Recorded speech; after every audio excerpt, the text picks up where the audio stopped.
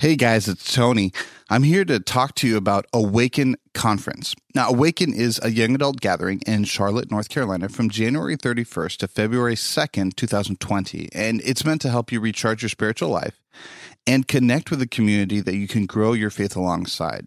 Now, this year's presenters include a killer lineup with Caleb Isley of Humans of Adventism, and of course, a friend of the podcast. He's been on a few episodes. Kim Cove, a licensed counselor, and Randy Ban, the creative producer at Nike World Headquarters. The keynotes will be brought by Ben Lundquist of the Rise and Lead podcast, a good friend of mine and an amazing speaker. Trust me, guys, you will not want to miss out. And Absurdity will be there. So me and Becker, you get to see us if you come out. Would love to come and talk to you. We absolutely think that this is something you're going to want to come and see. Speaking of, if you enter the code Absurdity at awakennc.com, that's Absurdity, ABSURDITY, at awakennc.com, you're going to get a 10% discount. We'd love to see you there. This is absolutely something that we support, and we think that Awaken is a part of the growing church movement that we want to see moving forward. Once again, if you enter code Absurdity at awakennc.com, you'll get a 10% discount off the initial price. Love to see you guys there.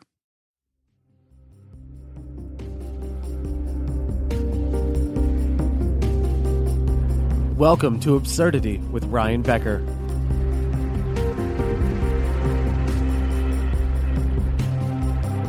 Hey guys, welcome back to Absurdity. Tony, how are you doing? I am good, man. I got to be honest, summer is finally on its way, and I went outside yesterday almost all day. It was amazing. Went and had lunch with a friend, went and just talked, just literally hung out at the beach, mostly because I did not want to go back inside, and I burned to a crisp. It's great. You know, I love it. I get that Andrews is like 20 minutes away from Lake Michigan, and like there's technically a beach there, but to hear you living in Michigan say, yeah, I just went to the beach. That's just such a, like a... No, you are right. That's just such a weird thing. It took me a while to wrap my head around that fact. I still don't consider it as good. I grew up next to an ocean, so I know people who lived near, like my friend, she's from Minnesota, so she's all about lakes. So she's like, well, lakes are just as... She was arguing it, and I'm like, no. Nope. Like, I'm not gonna compare those two, but the beach is still the same. It's still you don't get the nice smell of seawater, but it's like, you still got the sand and the sun, and it's warm, and your feet are warm. It was great. It was like amazing. I loved it. Oh yeah, water was freezing, but that sounds about I'm right. used to that. That's Michigan. So this week I had a huge. You saw this on Twitter.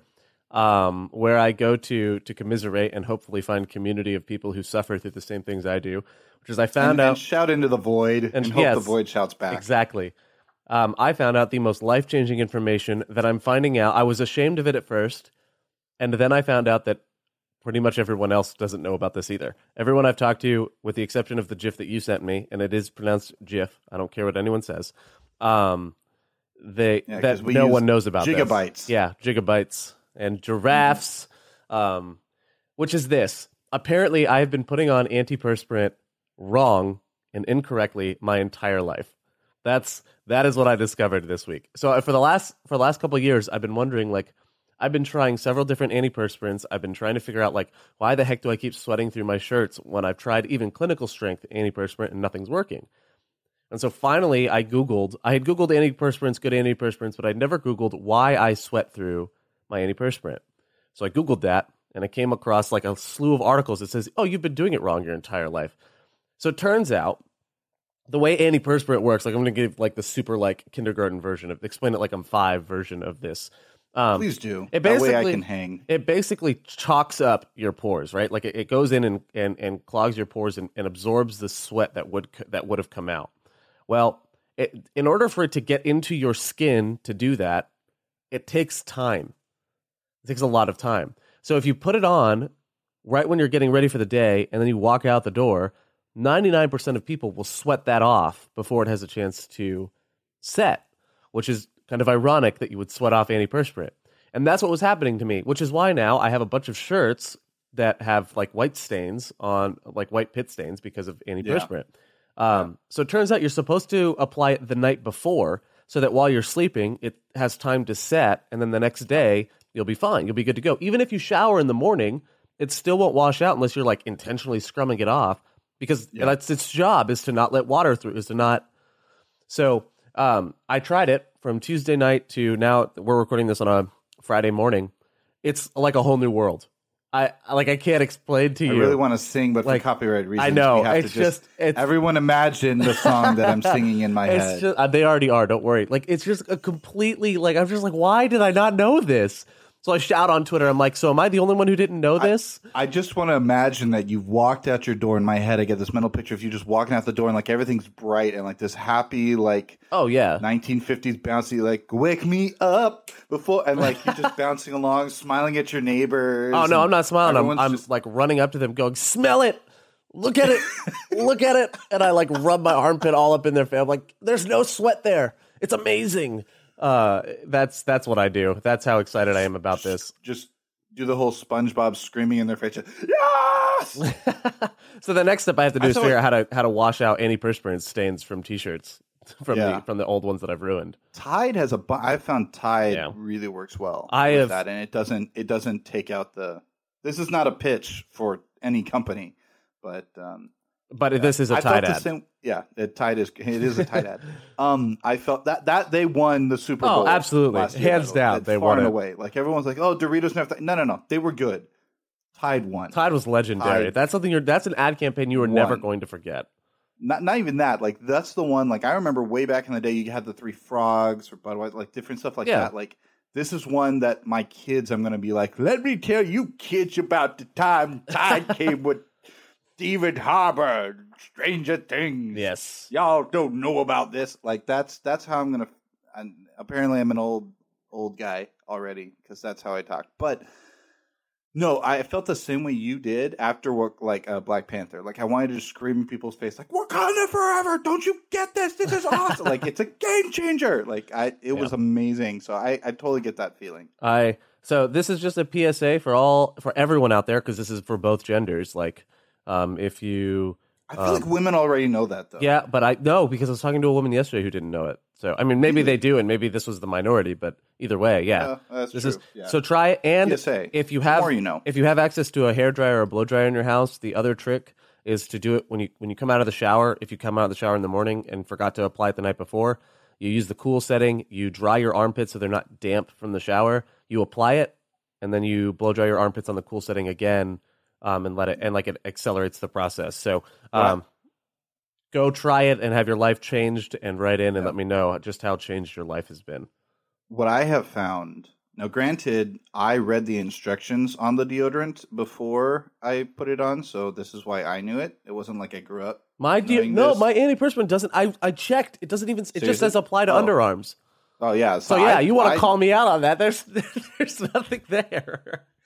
I feel a little bit bad on that, but no, like I read the instructions for the clinical because I have the same problem. I sweat a crazy amount. And yeah, so I was like, I'm going to check the clinical, and they were like, yeah, you just got to do it the night before. And so I was like, cool. My problem is I had an allergic reaction to that, so I couldn't use that type of clinical. And I found that just using it, I did have to remove the hair from underneath my arms. So it sounds like I plucked it. I shaved my armpits, and that it's just as effective. I found if I do that and just do it the night before. So the clinical's like okay, but it's pretty much 6 of one, half dozen of the other. Yeah, you talk about hair removal. I found out. I was looking. Okay. So I decided to find out how to say my name backwards, so that if you were to like reverse me saying my name backwards, it would say Ryan. Turns out Nair is how you say Ryan backwards. Oh, I thought you meant Becker. I was like, no, Rakeb. No, Ryan. Saying it backwards is actually just Nair. If you say Nair, you're saying Ryan. Basically, it's really weird. Nair Rakeb. And I was like, great. My name backwards is hair removal, so that's fantastic because I make people want to pull their hair out. Yay! That's scarily accurate. I feel like we should kind of start now. Yeah. No. All right. So I wanted to just talk about that because I believe it's important for every man to know and have their life changed, because I wasted so much money on antiperspirant, and T-shirts for this reason. So, all right, let's jump in. We're talking about a common refrain that we've been hearing for the last couple of years in the media. And here's what happens. Typically, some incident happens. More often than not, it's a racist incident that happens within an organization or like on a school campus, something like that, right? And then it gets put on Twitter, and then all of Twitter freaks out about it, and then calling for boycotts or calling the organization to accountability. That's actually, like, as much as the Twitter army can sometimes annoy me, I think the fact that we can immediately call people to accountability from the ground level as just citizens is really cool. It doesn't always work, but and it's not always good. Like, yeah, when we did our episode about porn stars are people too. You talk about how some well-meaning but uninformed social justice warriors kind of, they force somebody to not force somebody, but they led somebody down the place to where they ended up committing suicide. So there's a two-edged sword to that for sure. But we can access a grassroots system like never before. Like, you had to do a lot of work to get a rally, you know what I mean, or a protest or something like that. Like, it was major. It was a job. Like, people, that was their job, was activists. Now I'm like, pretty much everyone can do that as long as you have internet and, an account, an email. Yeah, that's true. So we talk about these issues today. We talk about some of these moments because there's a question that I have. It's a question that's come up every single time an organization has said this, but here's what happens. So the racist incident happens, Twitter or Facebook or whatever, like the media lashes out against the organization. The organization issues a response that says something to the effect of, well, this is not who we are, or this is not what defines us as an organization. That it's typically something like that. They don't always use those words. I think I have the Starbucks response. So a couple months ago, and this episode's releasing in May. So a couple months ago, there was 2 black guys that were arrested in a Starbucks for under loitering. Basically, they went in, they were waiting for their friend, they didn't buy anything, and I think the manager at one point had asked them to leave, and they said they were just waiting for their friend. So she went in the back and called the cops. I forget who the manager was, but called the cops, and the cops came and arrested the 2. Ended up being arrested. So within hours, Twitter was calling for a boycott, which I thought was a little fast because, Starbucks corporate didn't even have the chance to, they didn't even know about this yet, and people were already boycotting them. It'd be one thing if Starbucks hadn't said anything for a week or two, and it was obvious that they knew about it. But it's another thing to do it within hours of it going viral, right? So, but Starbucks CEO issues this response, and he says, the video shot by customers is very hard to watch. And here's the part: the actions in it are not representative of our Starbucks mission and values.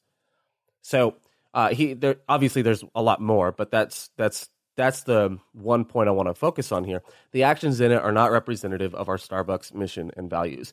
That is another way of saying this is not who we are, or this is not who we're trying to be. So we saw another one at Southern, which if you go back and listen to episodes 20 and 21 of this podcast, you'll find that I interviewed 2 different Southern students, the SA president at the time, and then another Southern student who reacted to a racist incident that happened, an aggression that happened at Southern Adventist University in the early February at their Black Christian Union night, where as students were walking in for this awesome celebration of different Black cultures, they were walking into the Southern Gymnasium carrying flags from different nations. Someone was sitting in the front. They had created a Snapchat that was called Southern Stories, even though it wasn't actually affiliated with the university, and then had taken a video and at the bottom put Happy N-Word Day. And obviously people at Southern, students at Southern, faculty at Southern and staff at Southern had said, this is not who we are. And so I want to dive into that because my question is what actually defines our identity as an organization, right? This is an answer I have to answer. This is a question I have to answer on the church level. What defines my identity as an organization? And when is saying this is not who we are not good enough, right? Like when is it like I can say that all I want, but at some point my actions will betray my words. So what? So I want to hear, I guess, Tony, your thoughts on either the Starbucks incident or the Southern stuff, or just any kind of. Those are the two ones that are most recent that come to mind. But and this has been happening for the last several years. Gosh, yeah. Yeah. So I mean, really, since the '60s. Yeah. Basically, since segregation was like, this is a bad thing, you'll have super racist-y incidents, and then they'll be like, well, this is not the Rodney King. I mean, you had the LAPD saying, well, this is not this is not how we do things, and everyone's like, no, that's exactly how you've done things for 70 years.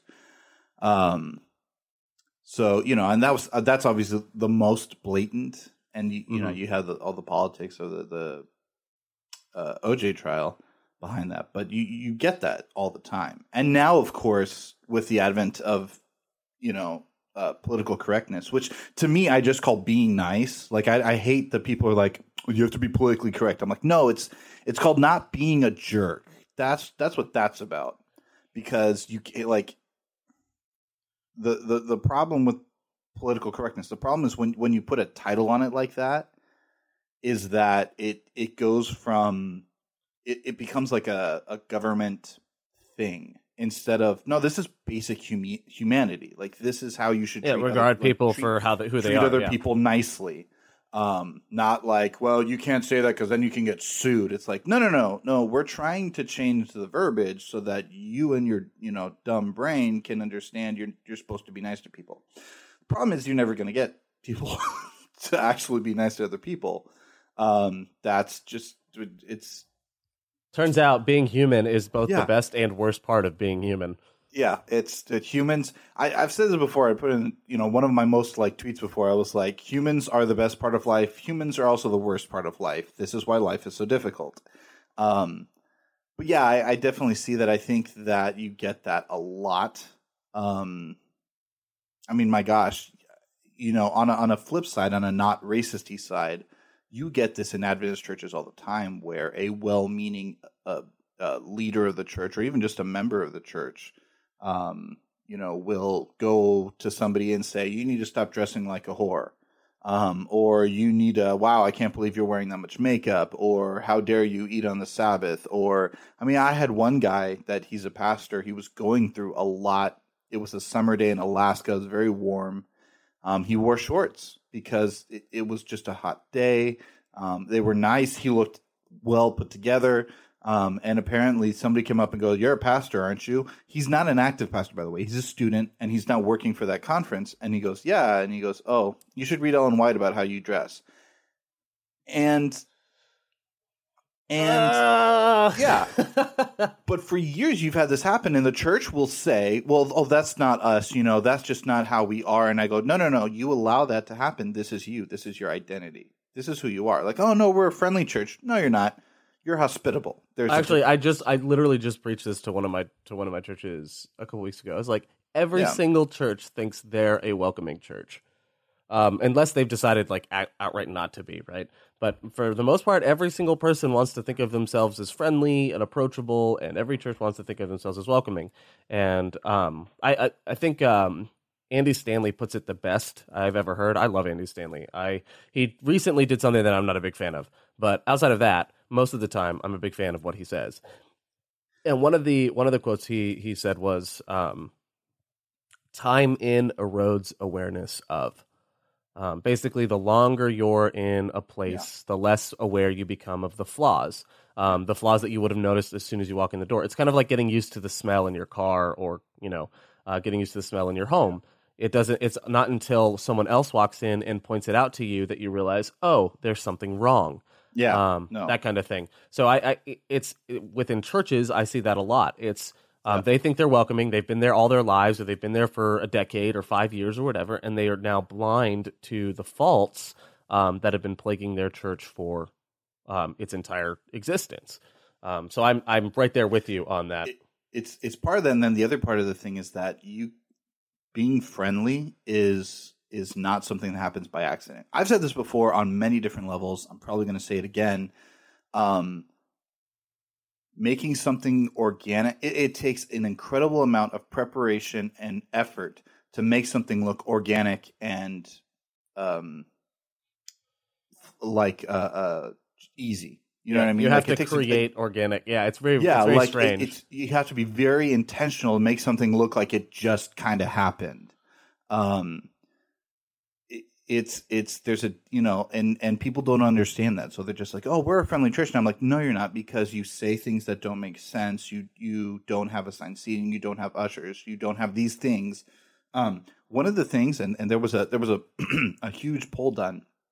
The number 2 thing that keeps people from coming back to a church after visiting is getting up and having people greet you, being singled out as a visitor or having to greet other people. That's the number 2 thing. And I have been to so many friendly churches that do that. And the thing is that it's this lack of awareness.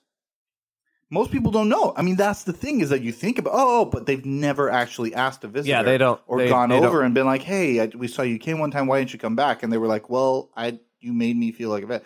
Like, those are the types of things. Are we actually asking and saying, or do we just feel like, oh, this is me? And I think this is the big thing when we come to This Is Not Us, is not only you're no longer aware of it, so the lack of awareness, but also the inability to listen.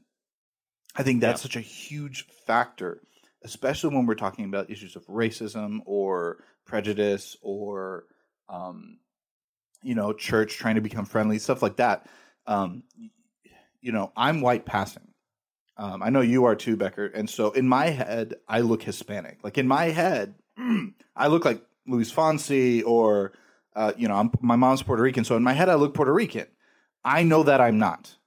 I know that I'm not. I look very white. And so I have been granted white privilege, and that is a real thing. Whether or not you want to debate me about that, I can guarantee you it is, because of the incident in Starbucks, because I have spent time in Starbucks without buying anything, and I guarantee you nobody would ever have said anything to me, because that's just how it works, and that's the point.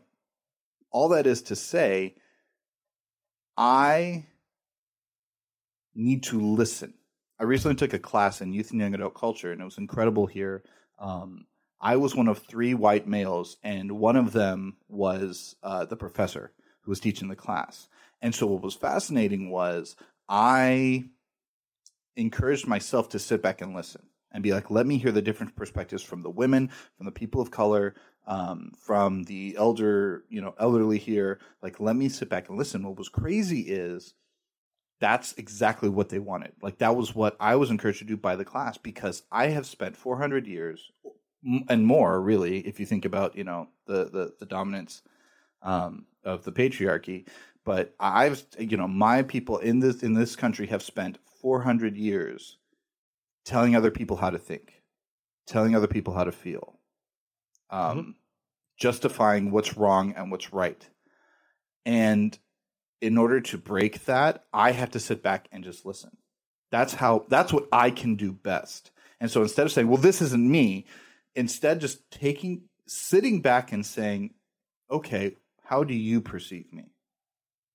Not about how I perceive me, because I can say all I want, this isn't me, this isn't me. But to quote to quote Batman Begins, it's not who I am on the inside that counts, but what I do that defines me. And that is such a huge, valid part of anyone's identity, especially as a church or as an organization or as a race, is to sit back and go, is this really who I am? And especially as someone who is white passing, because when I say my people are Puerto Rican, Italian. I'm a product of immigration. Like, I'm a second generation. My dad immigrated from Canada.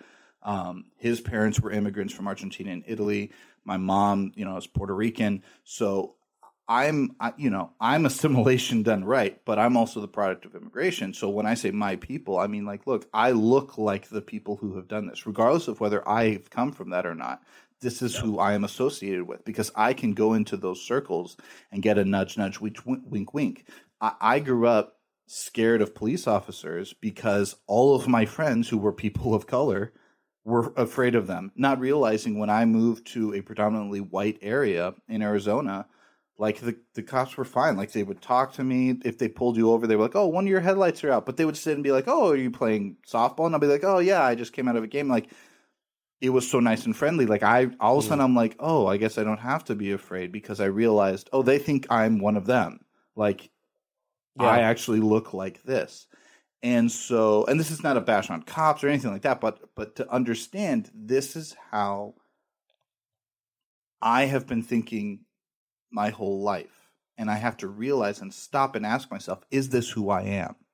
Is this who I am? Because I want to make sure that the people who are oppressed, the people who are, have been beaten down or have to deal with this, what do you feel? What do you think? How is this coming across? And so while I think this is the issue with the Starbucks, to kind of bring it back to that. I don't know how often this has happened in Starbucks. I don't know if this is the first instance. I don't know if this is the most blatant incident. I don't know. If this is the only time that this has ever happened, okay, yeah, then that's not Starbucks. That's not their identity.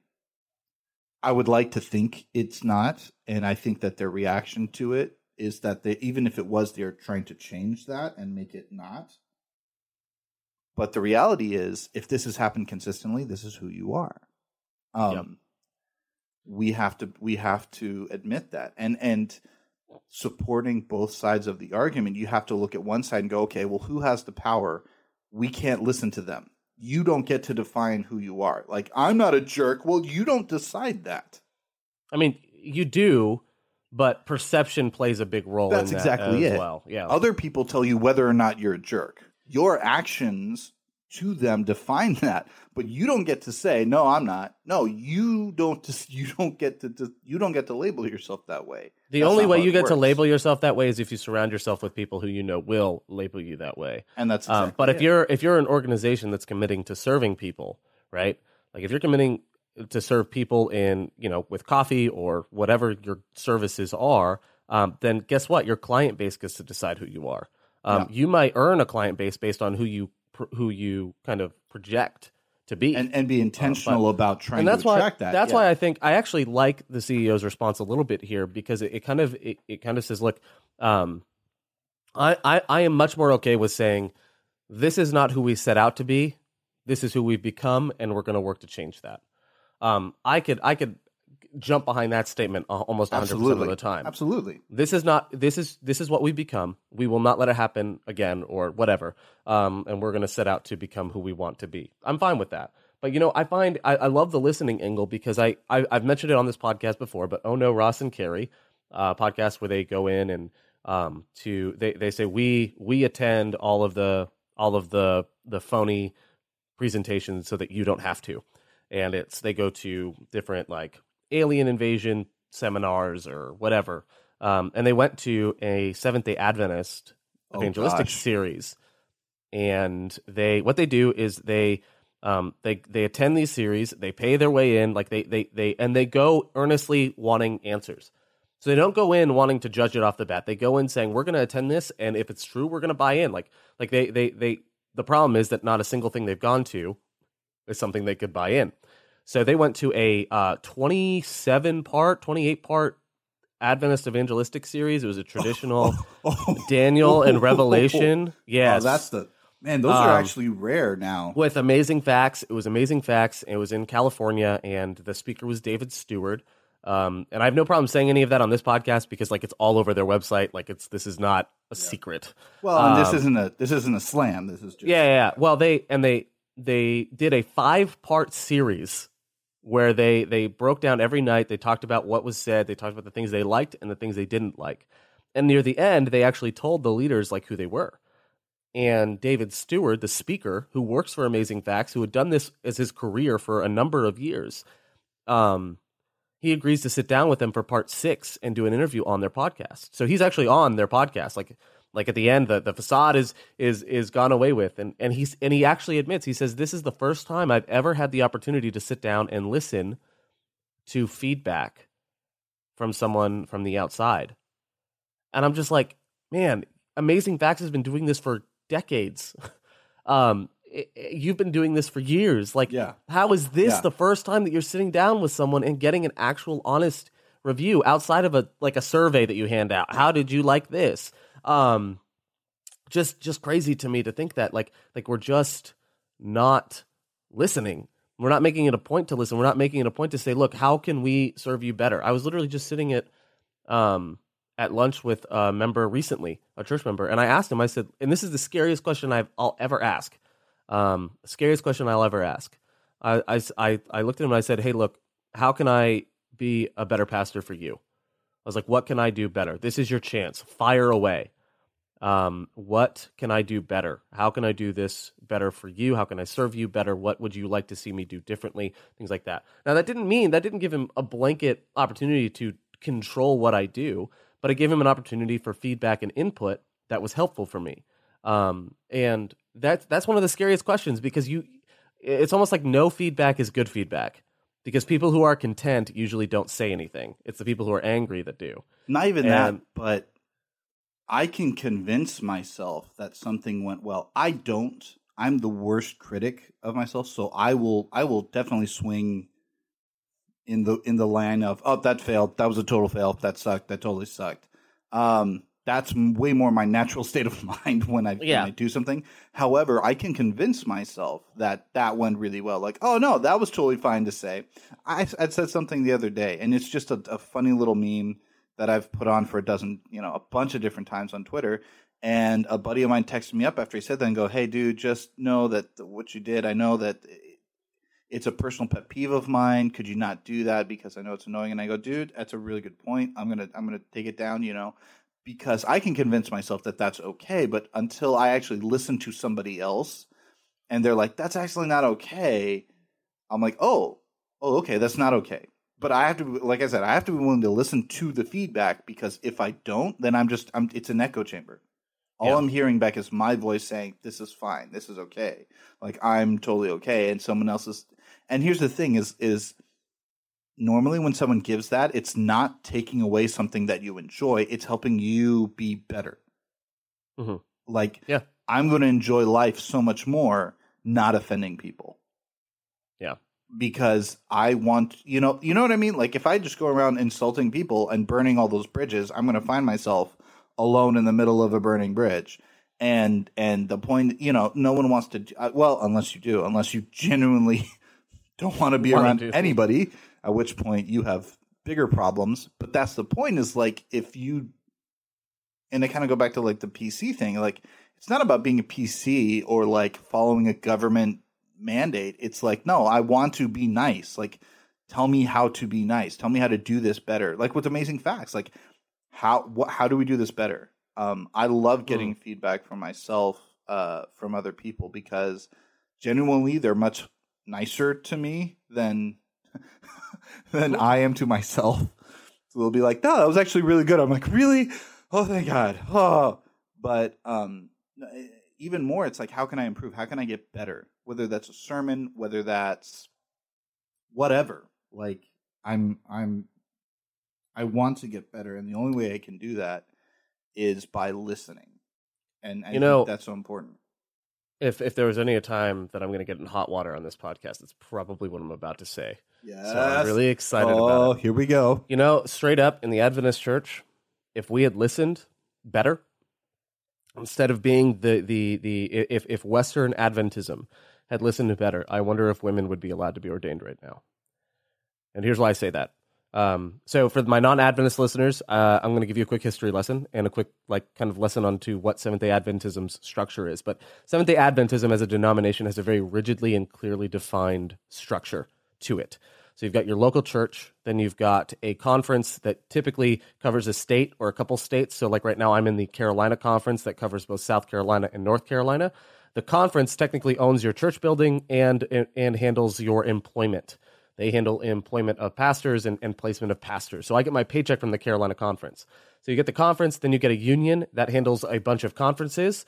Then you've got a division that usually handles an entire continent's worth of unions. So we're in the North American division. There's the South American division. There's the European division. I think it's Trans-European. Yeah. Then you have the East. Yeah, East. You have like 4. And you also have areas that because they don't support enough people, they're kind of lumped in. So you have like 2 or 3, I think, in Africa, because they just have a lot of people in that area, but not a lot of like they're really spread out. So you have to kind of Yeah. So, and then out. above the Stuff like divisions is the general conference, Inter-America, and so the general conference then handles like all your tithe goes all the way up and then sprinkles back down to everybody. That's what happens. So, we've talked about that in another episode. So this isn't about tithe. I'm just letting you know. So that's the structure. Well, what happened with Adventism? Adventism started in America, right? In the 1800s, in the late 1800s, around the time of the Civil War. Like that's where Adventism was well, even birthed. A little bit before that. Yeah, before, roughly, but like Adventism's structure and everything really started to it all kind of shape. came together in the 1860s. Yeah. So Adventism starts in the West and then begins to move out. And what happens is, as we move out of America into Europe, into Africa, into South America, into Central America, into all these different places, we start telling people how to live. We start telling people how to be Adventist. You've got a lot of people that are convinced that you have to wear a suit and tie to church because the white missionaries that came to their super hot lands were, super tropical climates, were told them this is the way you have to dress for church. This is how you're respectful to God. Yeah, this is how you do it. There's no other way to do it. And so you've got people putting aside their traditional cultural garb and walking in suits and ties, like those white missionaries told them to. So here's what happened, right? So 2015 comes. We have general conference. We have the big meeting that we have every 5 years to handle policy stuff, all this, right? And every division sends delegates. And the delegates, there's like 1,300 of them, 1,400 of Something them like now. That. Yeah, it's quite a bit. Yeah, there's a whole bunch of them. They sit on the floor of this big. We rent out an arena for 2 weeks, as we say in Texas. Yeah, and they vote on church issues, and that is meant to be like kind of whatever is voted is meant to be kind of considered or regarded as the voice of God in our denomination to some extent. I'm not saying like, oh, God literally speaks to that delegation. It's just like. They decide manual changes. Like that we go through. There's a lot of prayer that should go into it. The Spirit leads, and so we, in theory, right? So here's what happens: we've had decades, and we've had the entire church's history of Western Adventism telling South America and telling Africa how to be Adventist. We've told them you just need to listen to us and trust us, and this is what you do. So during the day's proceedings where they were voting on allowing divisions to ordain women independently, different people were coming up. It was an open mic. You were allowed to say like yes or no, why you're voting yes, why you're voting no.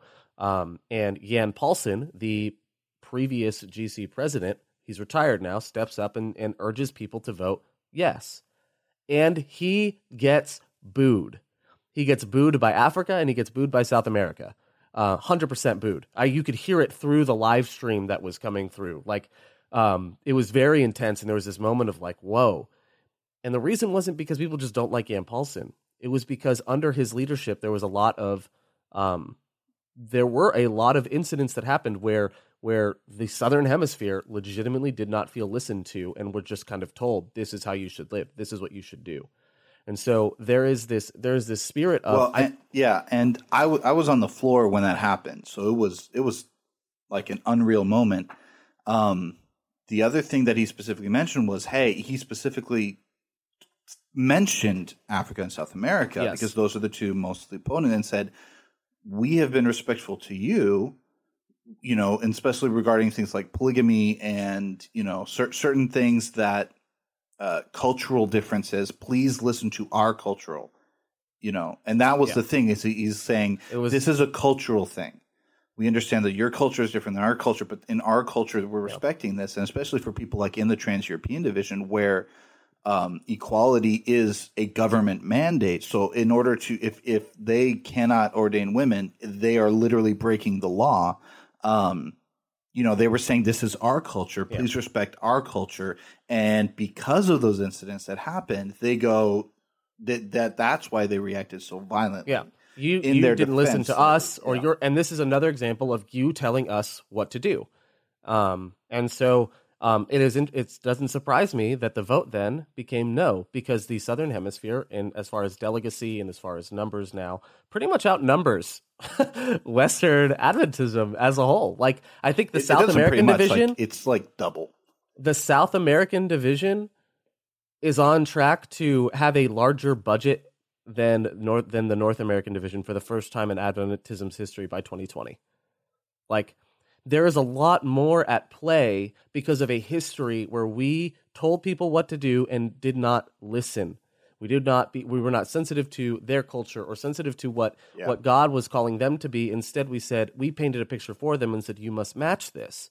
And so I genuinely believe if we did a better job of in our evangelism, a more intentional job to let Adventism look like what it needs to look like in different cultures, I do think that women would be allowed to be ordained right now, and it's an organizational failure, not a spirit. I mean, it is a spiritual failure in that regard, but I don't.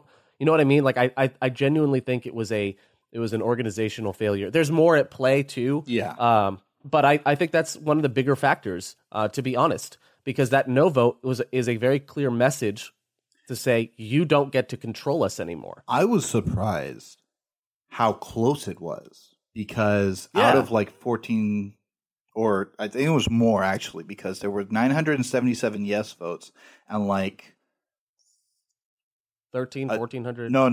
It was even closer than that. It was like 1,100. Oh yeah, that's right. Yeah. So it was almost enough for. I think they did a recount, didn't they? They did a recount. I think they did a recount. Yeah, they did a recount. That's how close it was. So it was there were a lot. It was a lot closer than I thought it would be. And to be honest, I think. Well, anyway, I won't get into the politics of that. You have a whole episode. The reason why I'm on here is because your episode on that. But I definitely think that has such a huge play into it, because we don't listen. And then beyond even that, we have, unfortunately, several regional conferences in our Adventist church. And I know this is something that people kind of don't understand, and it's a complicated thing. But basically, because of racism in our church, Black Adventists had to create their own conference structure. Mm-hmm. Because they were getting neglected and oppressed, and they were basically told, you can't come to these places. And that's why Southern Adventist University, our alma mater, has such a horrible reputation, because for many, many years, it's in Chattanooga. We can pretend it's not the South as much as we want, that it's the new South. And it is. Like, Chattanooga is becoming a much better city. But the reality is that for many, many, many years, it's still in the South. And Southern treated people of color very badly. I would like to say in the last 10 years, it's been different. It's gotten better. But the reality is, like, no, that's them. That's their identity. You see it more at Southern now. You see it more on the student-to-student level. Yes. Like, you see it on the individual level a lot more. So there's a lot more microaggressions happening. I mean, a lot more. There's definitely not more, but there's a lot of them still happening. It's that, and it's because you're going to get people, and this is the point of college. Well, it's not. It's one of the points of college is to get out of your mindset and begin to think and experience other things. Yeah. So someone who grew up in a predominantly Black neighborhood, now you have to mingle and be in class with and hang out with, at least in a group setting. In your own personal life, you can choose not to, but you have to be around white people or Asians or whatever. Someone who grew up in a predominantly Asian, now you have to be around white people and Black people and Hispanics. Same with that, so it forces you to get out of your comfort zone and to at least commingle, even in a generalized setting. And I think you get a much better experience when you take that into your personal life as well. But that's the problem is you're going to get people who come with very ignorant, dare I say, stupid views, and are not going to change that. Yeah, if you listeners, if you get a chance, head over to thehaystack.tv and go check out there's a 4-part film series called The Wound. The episodes are decently short. Like you can watch them, and they go into some of the history of racism and Adventism if you want to know a little bit more. There's a moment where we let a black Adventist woman die on the steps of a hospital because they wouldn't take her in and treat her. And there's a time in Southern's history just within the last 50 years, and I think it was in the 60s, maybe it was the 70s, but I think it was the 60s, that the KKK would monitor Southern's campus in Chattanooga, Tennessee, anytime that Oakwood University, which is a historic black Christian university, anytime Oakwood Adventist University. Yeah, and it's Adventist. Yeah. Anytime Oakwood and Southern would do anything together, and Oakwood would come up to Southern, and like students would visit the campus, the KKK was actually known to monitor the campus and make sure that the students didn't actually like fully intermingle. Like that was like a thing that happened within the last 50 years, which means parents, grandparents, like people alive absolutely were impacted by it. Like, I don't want to say racism is in the past because the people that have dealt with it are still alive, and there are people dealing with it right now who are my age and younger that will be alive for the next 40, 50, 60 years. We don't get to say racism is in the past yet because it's definitely not. And that's where I struggle because I want to say that that's not who we are as Adventists. But it's been who we've been. It's who we are. I mean, we we've been. Want to say it all we want. Yeah. I want to say I'm dating a supermodel. I can want to say that as much as I desire. I can say it as much as I want to. But the reality is that is not a true statement. That's not a valid statement. My perception of it is incorrect. And here's the thing. Perception is reality, even if it isn't fact or truth. And this is the problem, is that people refuse to step outside of their own perception and their own reality and see, okay, is this fact? Is this truth? We don't do this within our own church structure. I mean, we could go on and on about, Adventist traditions and why we do things. Personally, I'm like the way we do communion, as for most part, I'm like, it's too Roman Catholic for me. Like, it's too ritualized for me. Like, it's meant to be an event. It's meant to be this thing that we do. It's a meal. It's a meal. It's meant to be a meal. And so it's become so highly ritualized, though, that I'm like, I think it's lost its power. It's lost its meaning. We don't know why we're doing it anymore. In the same way, we don't step out of our racism or our prejudice or our self-perception enough. And when I say I do, but I'm intentional about it, but I'm willing to throw myself in there. I don't do this about everything. My other degree, I did theology and archaeology at Southern. And for archaeology, because it was Near Eastern, I went to Israel on a dig. And I went there with the perception of, okay, I have to be very careful around the Palestinians because I'm an American and we have oppressed their people and supported Israel, and the Israelis are going to be great because we're their allies and we love them. I could not have been more wrong. The Palestinian culture is a culture of hospitality. They were so excited I was there. And granted, this is also a tourist trap, so, they want your money. But they're all about being hospitable.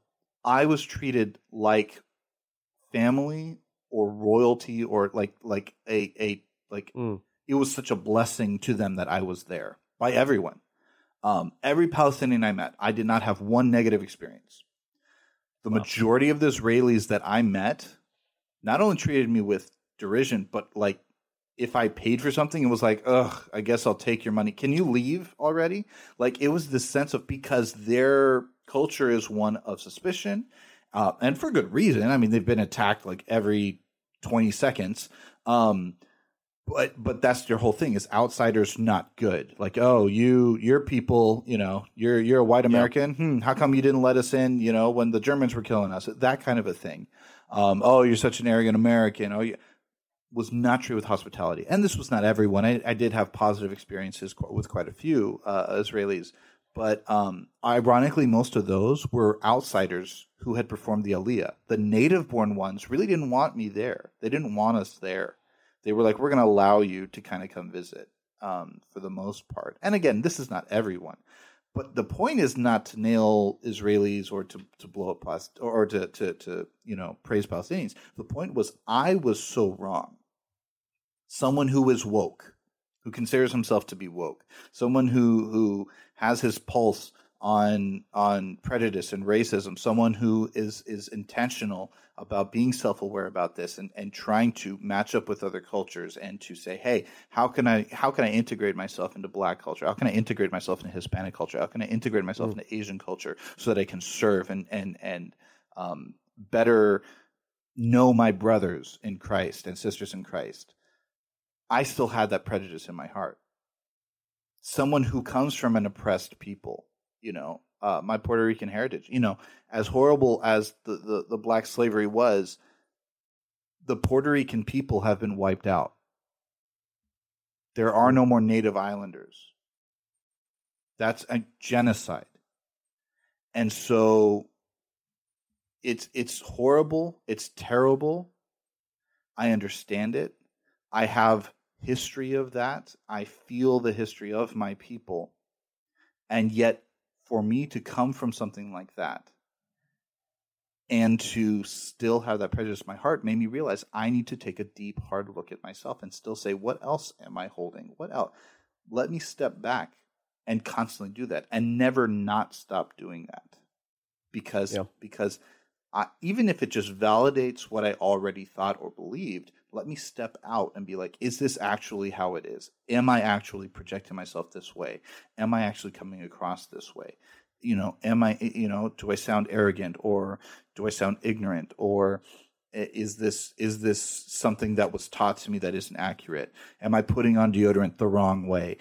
These are the things that you have to ask yourself in order to say, this is how I'm going to become a better person. This is how I'm going to become a more mature person. And beyond even that, as Christians, this is how I can serve better. Yeah. This is how I become more like God. For a church that wants to be more like God, we do a very good job of not being like him. We stop eating meats really well, and we wear the right clothes to church, and we do all these things, but we don't understand the heart of God very well. I mean, I don't stop eating meat very well. I tend to. I have not either. God has not convicted me on that yet. Yeah. But what I'll say is this: two things. A, if you want to learn more about the history of racism in the Adventist Church, I have two episodes. One that dives into regional conferences. The other that dives into racism in general. Both very good. They're episode 18 with Evan Willis, Regional Conferences, Racism, and Friendship with Evan Willis. You can listen to that. It was January 15, 2018. And then back when I was convinced I was going to be doing this in seasons, season 2, episode 4, it was posted December 6th. It's Becoming a Learner with Garrison Hayes. Both of those are great episodes if you want to learn more about the history of Adventist racism and Adventism. And what I want to say here is this, because I am Adventist, and it's really easy when you hear stuff like this to think that we're just criticizing and we don't like it, we don't like the Adventist Church, whatever. That's not true. We love the Adventist Church. That's why we're here. That's why we take a paycheck from them, like because we love this organization and we love what this organization is doing. Absolutely. So what I want to say is this, and this is what's important, right? I think an organization becomes racist, is racist when their purpose is racist. What I will say is, I think your identity is made up in different parts, right? So I think there are different parts of your identity that you can figure out, that you can identify, and then you say, look, I don't want that to be a part of my identity anymore. What we're not saying on this episode is that Adventism is racist. There are certainly people that hold that view. What we are saying is that racism has taken up too big of a part of Adventism's identity. And it's time that we get rid of that part of our identity. So because, Adventism as well, we are Sabbath keeping. We worship Jesus and Seventh-day Adventist literally means we worship on the seventh day and we look forward to Jesus's advent or Jesus's second coming. So we are Seventh-day worshiping, Bible-believing Christians who are looking forward to Jesus' second coming, right? So we love Adventism and we're not speaking out against it, trying to call for someone's head or anything like that. It's time to acknowledge that racism has been a part of Adventism's identity. And we need to be intentional about making that change. Absolutely. It's so huge because it's not going to go away by itself. There's another podcast that we listen to, Stuff Adventists Should Know, by Nick Hosted, who's a friend of this podcast.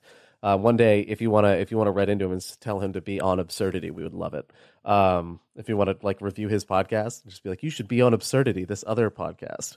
We're trying to convince him to get on, to come on. But he did an episode just recently with 6 guys. Garrison Hayes was one of them, or Ty Gibson, Michael Polite and Michael Nixon as well, and they talked about the history of racism in the Adventist Church, and these are guys, by the way, who are up here at the seminary that are they're not quite experts necessarily. Michael Nixon is, but they are heavily involved and very well informed about it. So this is as close to experts in the Adventist Church as you're going to get. So it's not just he pulled random people. Michael Polite is one of the chaplains at Andrews. Michael Nixon is the VP for Diversity and Inclusion at Andrews.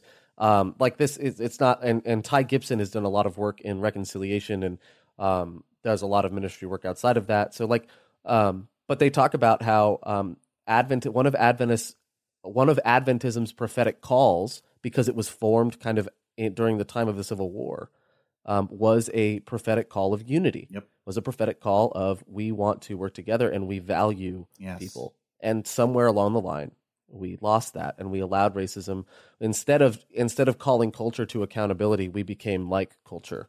And so now it's time to hold ourselves accountable to that and to look at it, to say, look, that may not be the totality of who we are, but it's certainly a part of who we are, and that needs to be fixed. So that's, if it's a storied part of your history, saying this is not who we are, it just doesn't cut it. But saying this is not who we want to be does. That's exactly it. It. This is not who we want to be. But at some point you have to realize, I've allowed this to take up too much of my life for too long, in an organizational sense or in an individual sense even. Man, just the other night I was walking my dog in my apartment complex, and I've shared stories like this before. And for as much as I talk about racism on the podcast, for as much as I talk about it in my churches or whatever and denounce it, there was a black guy walking 10, 15 feet behind me, and I had to resist actively every single urge to not turn around and make sure that my back was okay. The entire time. It was 11 o'clock at night. And I don't know if I would have done that for anyone, but I had to actively resist the urge to keep looking behind me and checking my own back. And I'm like, why is it? And the whole time I'm arguing myself, why do I even feel this compulsion? This is so dumb. Or when I was at Southern, a few weeks ago for Deep Sabbath, which Deep Sabbath is when Oakwood brings up some students to Southern, or Southern brings students to Oakwood, and they have a joint worship service together. Right, which is one of the best. I personally, I loved it when they came up. Yeah, love it. So we're sitting in the church, and I'm in my churches we're usually done by noon, which is not the case when you do a joint worship service like this. And church went until 1:30, and I had to pee, and I was sitting right up near the front. I was sitting 4 rows up from the front of this huge church that seats over 1,000 people. And I'm and I had already seen on Twitter, because every time there's anything that happens, there's always this underground conversation happening on Twitter at the same time an event is happening on the top level, right? And on Twitter, I had already seen someone say, I just saw some white people walk out of the church covering their ears because there were drums, and it was the first time in the university church's history that there really had been. It wasn't the first time, but I know it was a significant moment. It's a big moment. Yeah, a full drum set. So and on Twitter, I'd already seen people calling out white people for leaving with their ears covered. I was like, man, I have to pee, but I'm in the front, and I don't want it to look like I'm another white person just leaving. Even though I'd be back, once you leave, perception is reality, right? So once you leave, I didn't want to become another tweet. I didn't want to be perceived as I don't want to hear this message about the importance of unity and breaking down walls and understanding that that there's a place for everyone in the gospel. I didn't want to even be perceived that way. So I sat there and I was squirming in my seat for an extra hour and a half. We got done, I think, at 1:30 or 1:45. But there's just moments like that where I'm as much as I talk about race, it takes intentionality. Yeah. It takes constant fighting with yourself and arguing with yourself to break some of the parts of your identity that have been there so long, time in, erodes awareness of, that you're not even aware they're there. You're not even aware of why they're there, but you recognize that they're there, and you recognize there's something to be done about it. And I think what's awesome for Christians especially is that we can then, pray the prayer that David and John and all these amazing people, like, search me, go through me, God. Like, if I'm lacking awareness in this area, reveal to me the things that I need to change. Because God doesn't want that for us either. He doesn't want us to have those things. He wants us to be free from that. Jesus died so we could have freedom from that. I truly believe that that's one of the reasons why he died, is so that we could have freedom from these terrible, horrible things. And so he's going to make you aware of them. He's going to bring them up. And that's a painful experience when he does do that, by the way, because now you have to confront this new reality of, oh, okay, I guess I hate cats. I have to work on this. Or whatever. But that's the reality. It's like, oh, shoot. Okay. All right. I guess we're doing it. And usually it's an embarrassing experience. Usually it's something where it's somebody calls you out on it and you're like, crud, I didn't think this was me. But that's the point, is you have to be willing to say, not only is this me, but this is not who I want to be. Yeah. And you have absolutely. to say, this is not from the heart of God. So I'm going to change this. I'm going to step out of something that I have been taught, or I have thought my entire life to be okay, and to say, no, this is now not okay. And, just like, again, like it's a little thing on Twitter, like for me, personal example, just a little thing on that wasn't necessarily offensive, but it really bugged somebody and it did hurt them. It offended them. It hurt them. And to say, you know what, I'm going to stop doing that because I don't want to hurt people. If that's the heart that you want to have, then God's going to give you that, and you're going to be able to have that, and it's going to be something beautiful and awesome. Yeah. The root of not wanting to adjust the way you behave to make other people like more comfortable. I get, and there are times where I'm frustrated too, and I don't want to change, and I'm like, why are they so they're too easily offended? And to some extent, I do think sometimes people are too easily offended. But the root belief in that, in saying I don't need to change my behavior, they're the problem. That's the root belief, is that you're believing there's nothing wrong with me, there's something wrong with them. Yeah. I'm fine, I'm doing it right, they're the ones doing it wrong. And I think every time that we look at any sort of criticism or problem, the first person we should look at is ourselves, not them. I love this. I'm going to share this on a religious podcast. It's a quote by Carl Sagan, of all people. I found it last night as I was doing some prep for this episode, and I loved it. But Carl Sagan says, "Who are we, if not measured by our impact on others? That's who we are. We're not who we say we are. We're not who we want to be. We are the sum of the influence and impact that we have in our lives on others." I just love that. I just think that's a great quote. I think that goes super well. And I think that's as Christian as it comes. No, seriously, too. because look at how John the Baptist asked Jesus, look, are you the Messiah? Should we wait for someone else? Jesus doesn't respond with a theological treatise. He responds back with, tell him the blind see, the lame walk, the poor have the gospel preached to them. He hands him, in essence, his resume and says, look at my body of work and tell me, is this enough to comfort you? And John's like, okay, yep, that was it. That was the one. Because Jesus doesn't have to sit there and go well, I was born from this. I did this. I was baptized with the Holy Spirit. And everything. He goes, look at what I'm doing. And John's like, that's exactly what the Messiah would do. Mm. Your influence on people proves you are the one. Not the fact that you claim divinity. Yep. And this is, when people want to knock Christianity and say, well, how is he different than anyone else? I go, because of the effect he had on people, because of what he did, because he did preach the gospel to the poor, because he did intentionally break social constructs and barriers, and reveal to people the hardness in their hearts, and show to them that God's love can not only change them, but can also change their perception of other people and other people's perceptions of them. Peter and John show up to the Pharisees in Acts, and I usually don't quote this much, but this is just such a great point. The Pharisees look at them, realize that they are untrained, and go, these guys must have been with Jesus, because this cannot come from them.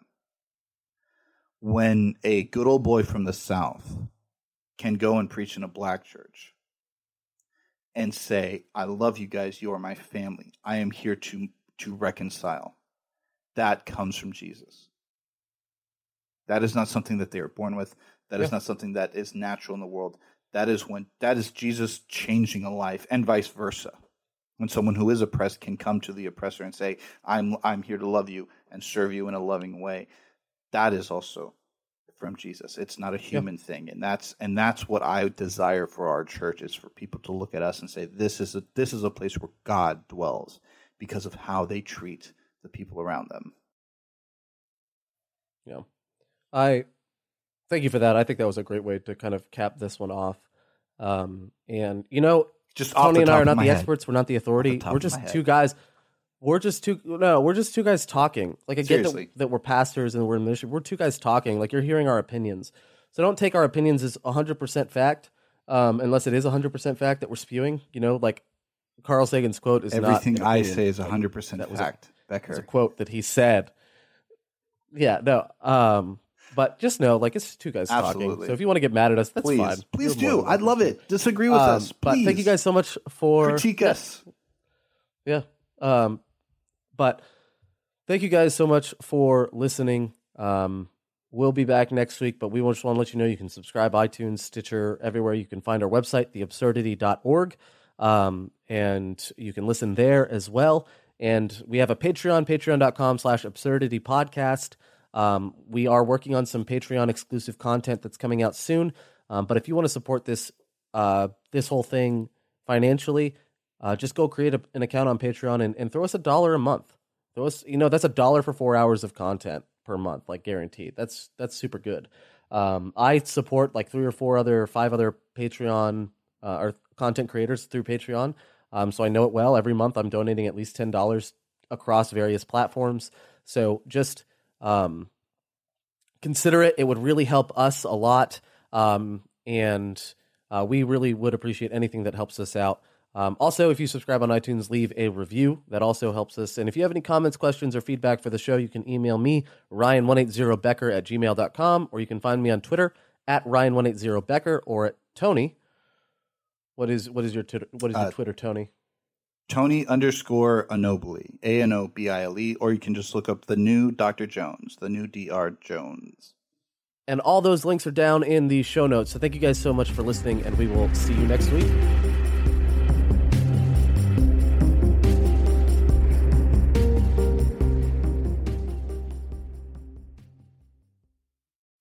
Today's episode of Absurdity is sponsored by The Haystack. The Haystack is a voice for young adults in the Seventh-day Adventist Church that produces articles, music reviews, videos, and more. To check them out, go to www.thehaystack.org. The Haystack. Life, Culture, Theology.